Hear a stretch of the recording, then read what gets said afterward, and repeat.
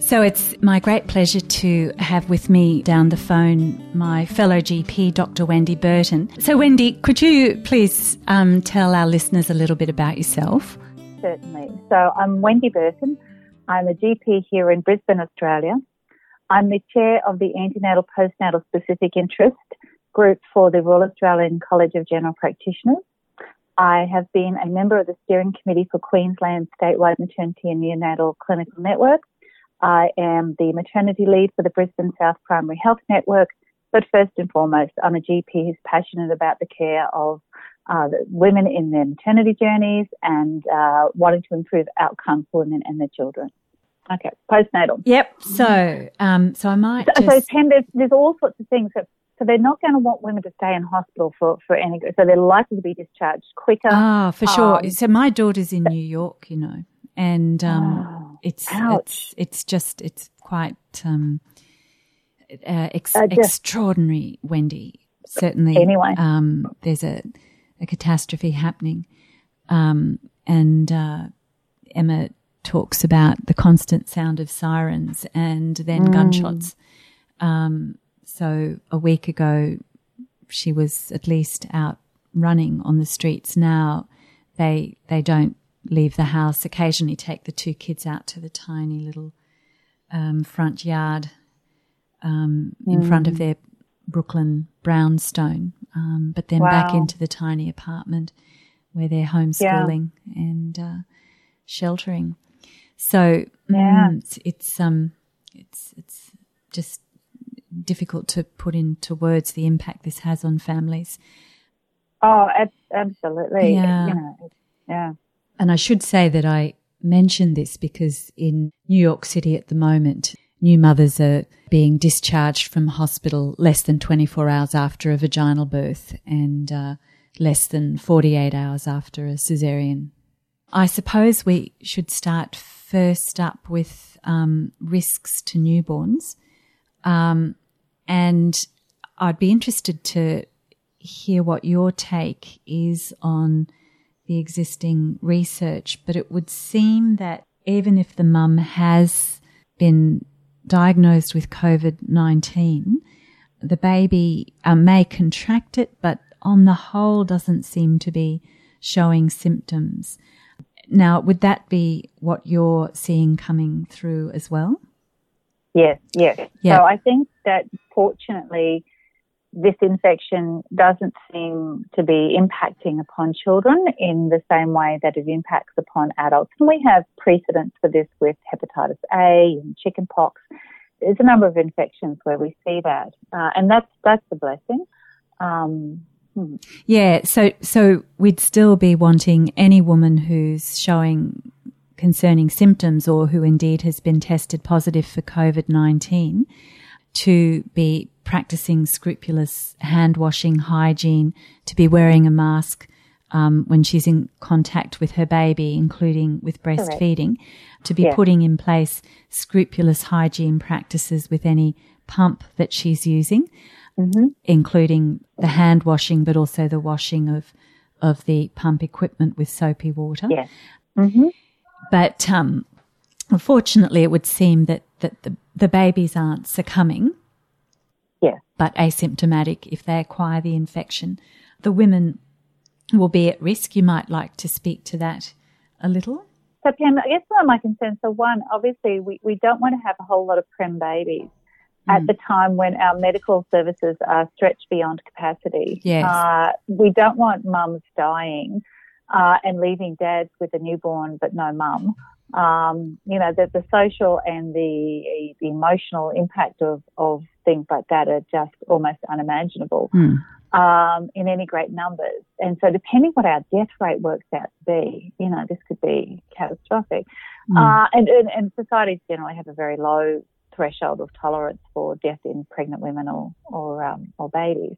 But the newborn period is hard enough as it is without mum being sick or having to add in very strict, mask and hand hygiene. And you and I know some folk just aren't resourced to do this. And so what does that mean in the household and the extra stress? And I'm ever so concerned with the economic impacts of this is having, the domestic violence risks here. And of course, the mental health impacts are just enormous for that's right. And if there's women other children, the mental health impacts for particularly women post-birth, but parents post-birth, of sheltering in the home, of these circumstances, just at a time when families are really needing to be socially networked and engaged with other caring people. That's really of enormous concern, isn't it?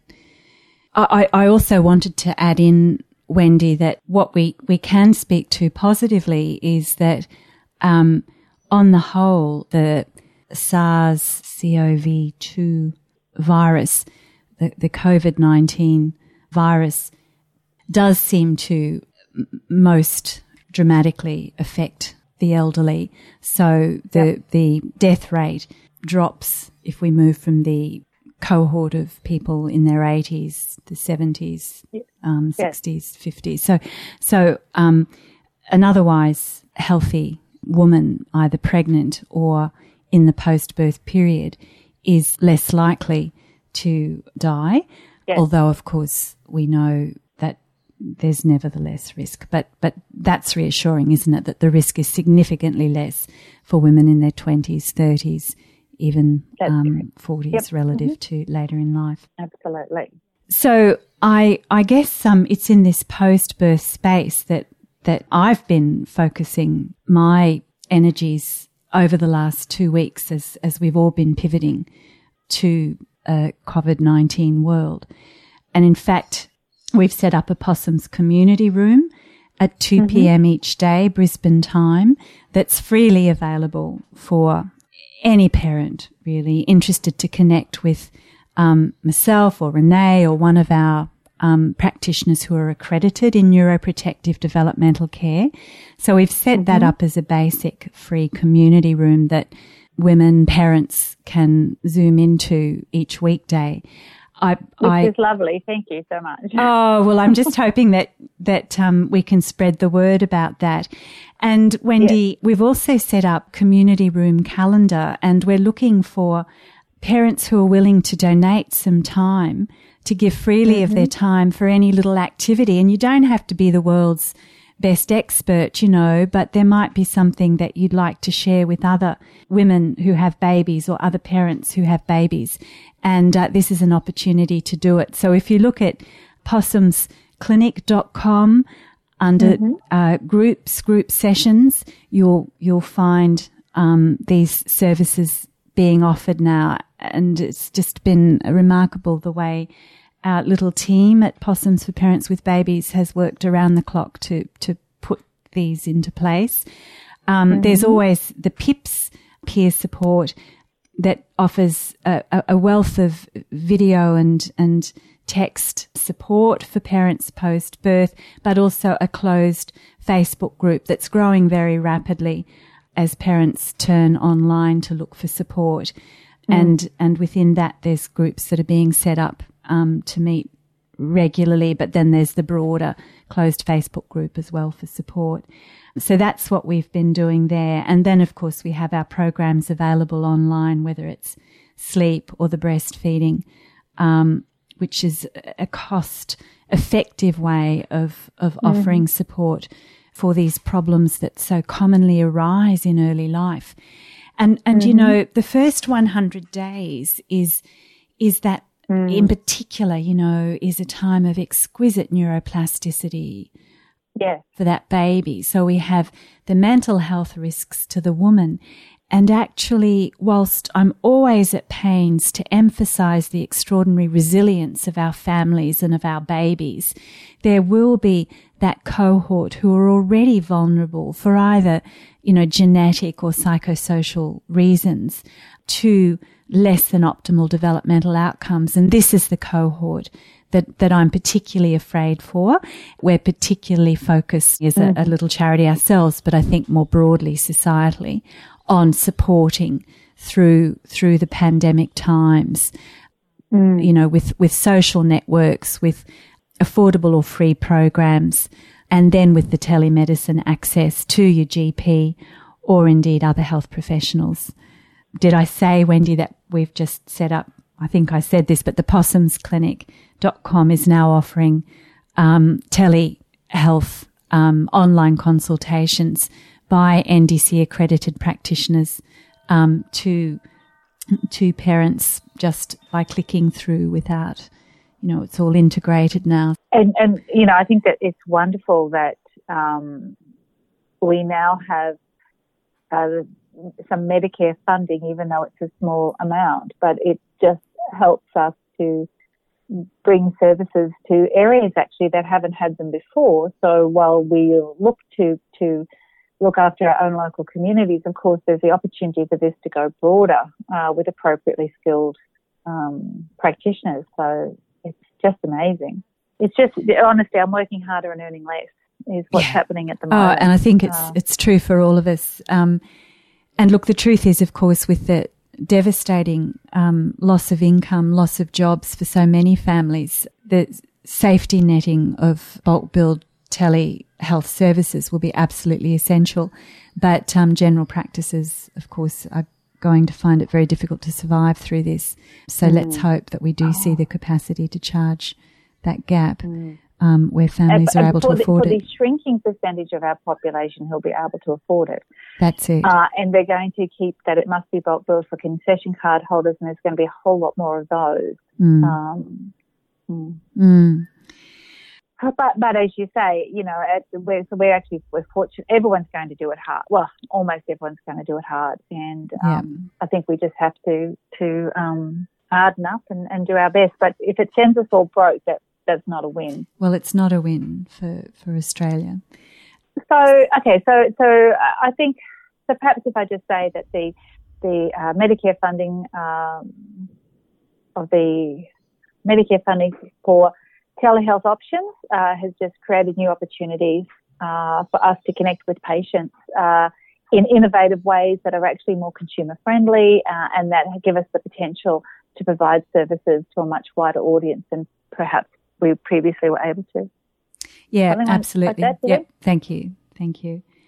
I think I'd also like to reflect about the very high levels of inappropriate medicalisation, actually, that our new families do experience within the health system as it's existed prior to the pandemic. You know that one of the first things new parents will tell us as GPs or as health professionals more broadly is that they're receiving huge amounts of conflicting and confusing advice, often advice that directly contradicts with advice given by another trusted health professional. And as a result, up until the pandemic, parents have sought the help of multiple health professionals. And often, of course, there's within even one parenting centre, there may be lack of continuity of care. So within the hospital setting, lots of conflicting advice from different health professionals, discharge come to a parenting centre, and also a lack of continuity of care and lots of conflicting advice. So it's been a terrible problem. And I would argue that this, even if it's through the necessity of economics, becomes the time for our health system in Australia to do a reset and to start to look at consistent evidence-based care for our families with babies, even if it's from a health system point of view, to drive down costs and to address this extremely expensive fragmentation of care. It's a time when primary care should be absolutely supported as the most cost-effective way to be delivering services to new families. And in fact, we may see as the world reconfigures after this extraordinary global event, a diminution of some of the residential services that are being offered for very common problems of sleep, unsettled behaviour, feeding problems. These could actually be, if we had some consistent evidence-based programs more broadly in play, dealt with very effectively in the primary care setting without the need for very expensive residential options. And then, of course, you and I and others have been calling for more appropriate mother-baby units for those women who are really at the severe end of the spectrum and needing support for mental illness. There's not been enough of that, and yet at the same time we've had very expensive options for what should be common problems effectively dealt with in primary care if only we had the programs in place across disciplines. Also, you know, if we look at things like the incredibly high rates of frenotomy, indeed laser frenotomy and so forth for babies with breastfeeding problems, or, you know, the high rates of pharmaceutical intervention for babies with fussing behaviours. These are absolutely not evidence-based, other than perhaps for a classic tongue tie. You can never say never in medicine, but on the whole, we've got an extraordinary picture of inappropriate medicalisation of our babies who are showing breastfeeding or unsettled behaviour problems.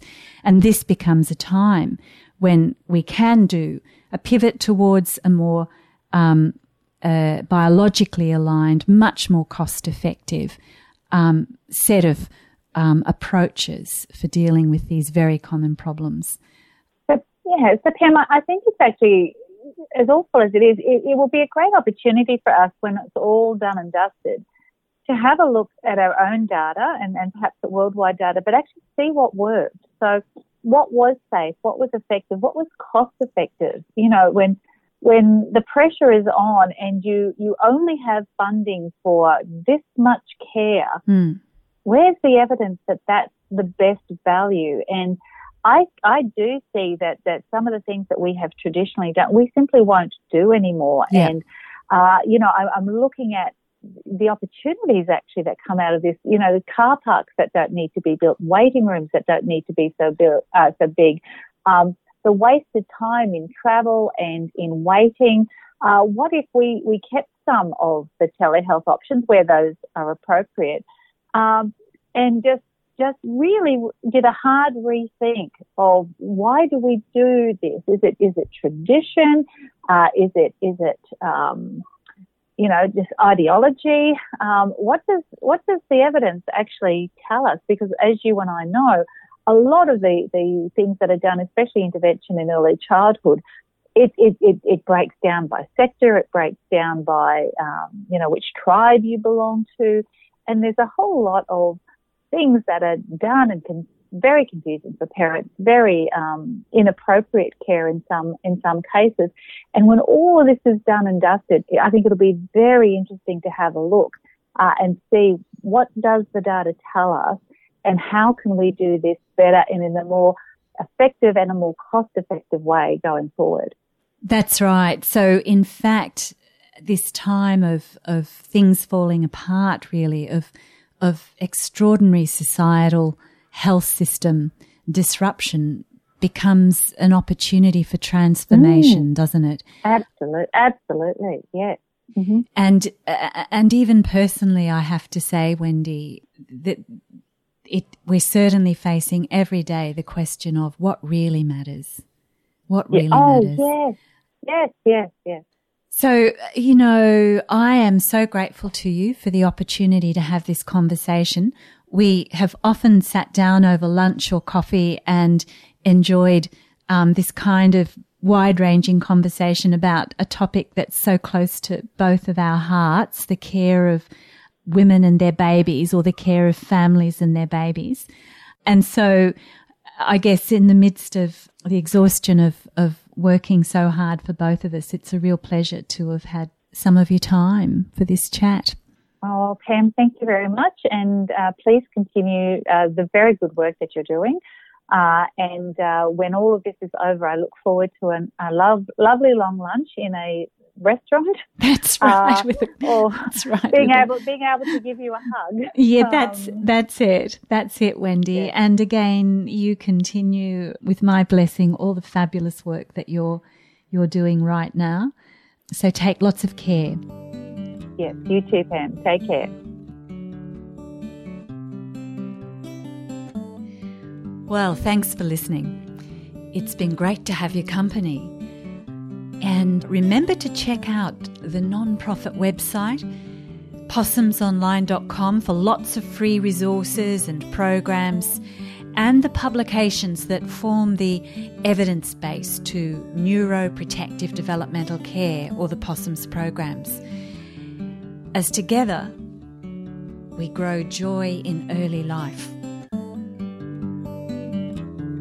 I hope you tune in again soon. Bye for now.